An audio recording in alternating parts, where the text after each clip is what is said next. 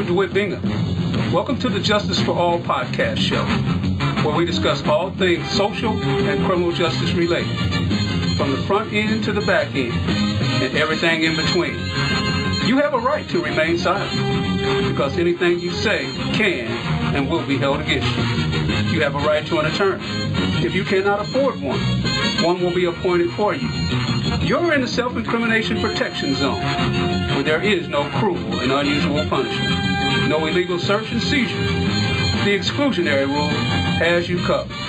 So sit back, relax, and become sold on this week's episode.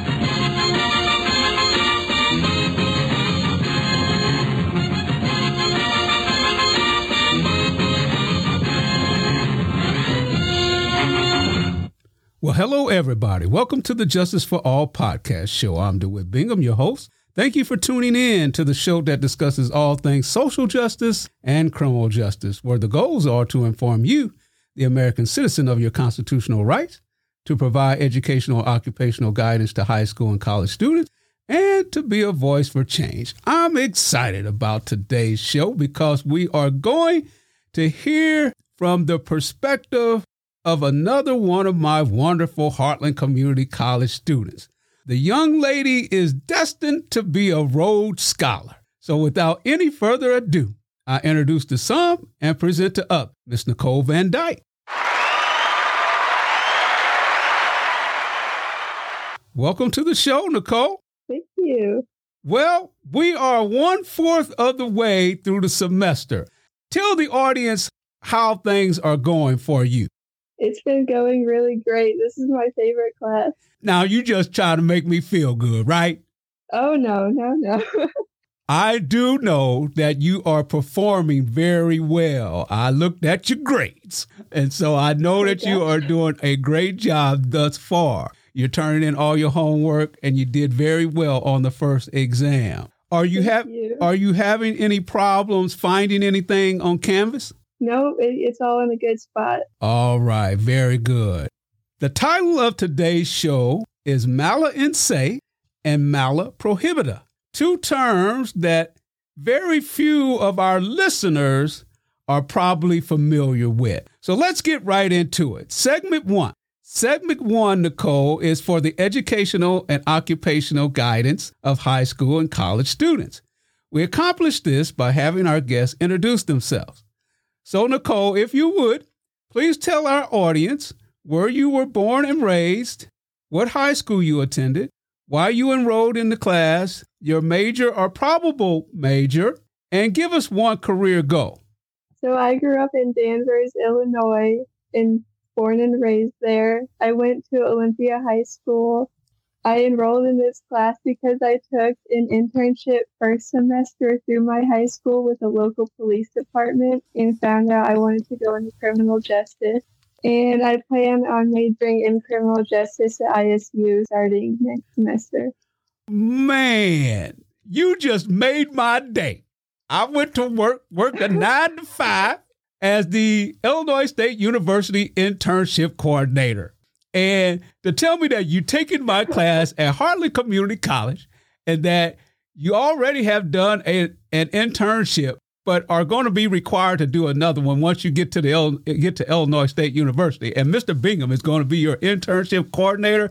Oh, you just made my day, young lady. I knew I was right when I said that you were on the road to being a Rhodes Scholar. Oh, Nicole, that is excellent. Okay, so you definitely are majoring in criminal justice. And so did you give us a career goal? A career goal I have is to at least be a part-time police officer somewhere. Wonderful, Nicole. Wonderful. Excellent. Olympia High School, the Olympia Spartans, one of my favorite high schools in McLean County. That is in McLean County, right? Yeah. Okay. All right. Very good. All right, Nicole. I'm so glad that you are in my class, and I'm looking forward to you transferring to Illinois State University and becoming a Redbird. We are going to celebrate. I'm so excited. Awesome. Okay. Moving on. Segment 2, constitutional rights. Segment 2 is to inform the American public of their constitutional rights. What is your favorite constitutional right and why? My favorite is the Fifth Amendment. It protects you from self-incrimination and double jeopardy. And I like that because if you get arrested, you might say something you think is completely innocent to you, but then you go to court and they have it used against you. And then you can't defend yourself because you said it. So I like that. It helps you in court. Wonderful, Nicole. Excellent. The Fifth Amendment protects you against self-incrimination. Not that you will actually need it one day, Nicole. I doubt that the Rhodes Scholar is actually going to need the Fifth Amendment, but it is awarded to us, and we do have the privilege of having it if we actually need it. Excellent. All right. We just completed week 4 on criminal law, and this episode is named after a couple of terms that Module 2 has taught you. Those 2 terms are mala in se and mala prohibita. Let's start with mala in se and inform our audience of what that term is. Can you, in your own words, Nicole, define what mala in se is for our audience? It's evil by itself without the law. Excellent. Meaning that it is a violent crime, a crime that is committed against a person, an index crime, a serious offense. Excellent. What about mala prohibita? That is wrong because it is the law. Okay, very good. In other words, those are the less serious offenses, and it is only wrong because society has come to a consensus that it ought to be outlawed. So can you give me one example of a mala in se crime? Murder. Murder. That is the number 1 mala in se crime. Excellent, Nicole. Wonderful. Okay. Can you give me an example of a mala prohibita crime? Or like weed. Okay. There you go. Marijuana is a prime example of a mala prohibita crime because when we talk about mala in se crimes, we're talking about crimes that have been outlawed since the early Bible days, crimes that like murder, rape, robbery, burglary. The Bible says, thou shalt not kill, thou shalt not steal. So these are crimes, and one of the reasons why I like to introduce this term to students is because they can correlate it with the Bible and in those terms. And mala prohibitive simply means that it's wrong only because it is defined by contemporary laws and society views it as illegal, and that the legislators believe it should be outlawed. Crimes such as possession of marijuana, speeding, not talking on your cell phone while driving. What else? Gambling, prostitution, vagrancy, disorderly conduct, public intoxication, parking violations, those types of offenses. And so one of the reasons why we have such a thing as crime typology is that it's important because one of the things the criminal justice system wants to do is make sure that the punishment fits the crime. So we put crimes in categories so it helps us to be able to identify which of those offenses are more serious and which of those offenses are less serious. And we're able to punish individuals according to the type of crime that they have committed. So we want to make sure that no one is overpunished. We want to make sure we focus primarily on rehabilitation. We want to decriminalize those offenses when all possible, and those offenses which are victimless and are less serious. We have not only have we decriminalized marijuana in the state of Illinois, but we have made use and possession in small amounts. A few Illinois facts. Illinois residents over the age of 21 may legally possess 30 grams of cannabis flower, 500 milligrams of THC in cannabis-infused products, and 5 grams of cannabis concentrate. You cannot be fired just because you test positive for cannabis, but you can be fired or punished for being high at work. In Illinois, those convicted of simple marijuana possession having 30 grams or less are eligible for their conviction to be automatically expunged. That said, anybody that needs more than 30 grams of cannabis, Nicole, come on now. That's about 60 joints. You know, if you want to get high, you don't need more than 60 joints, do you, Nicole? I hope not. All right, very good. All right, moving on. Segment 3, being a voice for change. As an emerging adult who grew up in a predominantly white America, what say Nicole about white supremacy and Black Lives Matter? I think white supremacy is still around, but I wish it wasn't. Okay, and what about Black Lives Matter? Black lives absolutely matter. Well, I appreciate that, Nicole, that you think that a brother, Mr. Bingham, your professor's life really does matter. Wonderful. Wonderful. All right. I asked everybody that's on the show what they would like to see the Biden administration accomplish.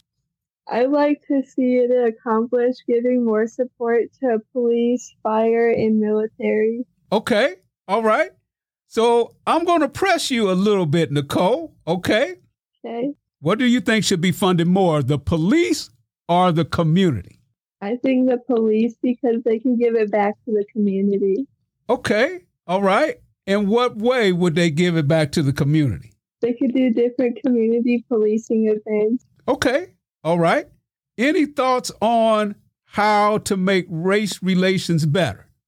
I know first, before you answer that, Nicole, can you give a small description of the town of Danvers that you live in, demographically speaking, so that our audience will know exactly the type of town, the type of school that you went to?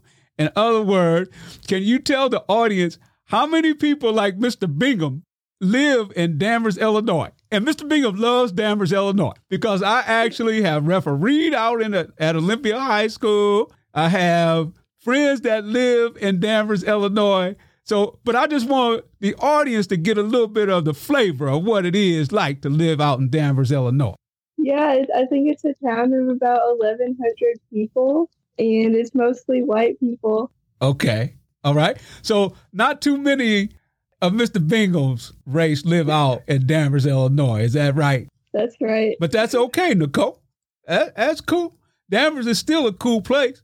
All right. So can our vote impact policing, corrections, and the criminal justice system?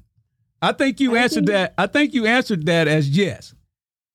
Yeah, I think that because we can elect a sheriff and he can hire who he wants, kind of, and he controls the county jail system and the deputies there. That's wonderful, Nicole, because if I'm hearing you correctly, what you are implying or what you are suggesting is if we elect a sheriff and the sheriff is a good law enforcement officer or agent, then the sheriff can actually train and make sure that his law enforcement officers are just and that they treat citizens of the county in a fair and just way. Yeah. Okay. All right. Very good. All right. Should marijuana be legalized? We already know that marijuana is legalized at the state level in the state of Illinois, right? So should marijuana be legalized at the federal level?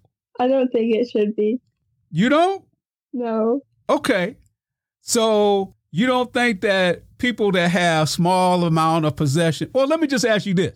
What is your opinion as to why you don't believe it should be legalized at the federal level? I think weed could be seen as a starter drug that people think won't do much harm, but recently it's been getting laced with things like fentanyl, and a lot of people are dying from it. They think it'll do no harm to them. It can also lead to doing worse drugs like heroin or meth. Very good, Nicole. That's awesome answer. Okay. Thank you. Okay, here's a good one. What would you do to reduce crime? Since you are in favor of putting more money into the policing aspect of the criminal justice system or law enforcement, what would you do to actually reduce crime? In other words, is there anything that we can do to make individuals more qualified for better jobs or help feed individuals or make it so where people actually are less likely to violate the law? I noticed you said, as far as free community college, you said no to that as well. You're killing me, Nicole. all Mr. Bingham's suggestions that will help individuals become more capable of taking care of themselves, you are shooting me down. But no. I'm so sorry. No.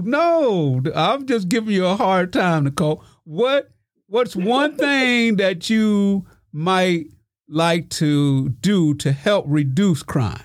I think something we could do is get more officers on the streets.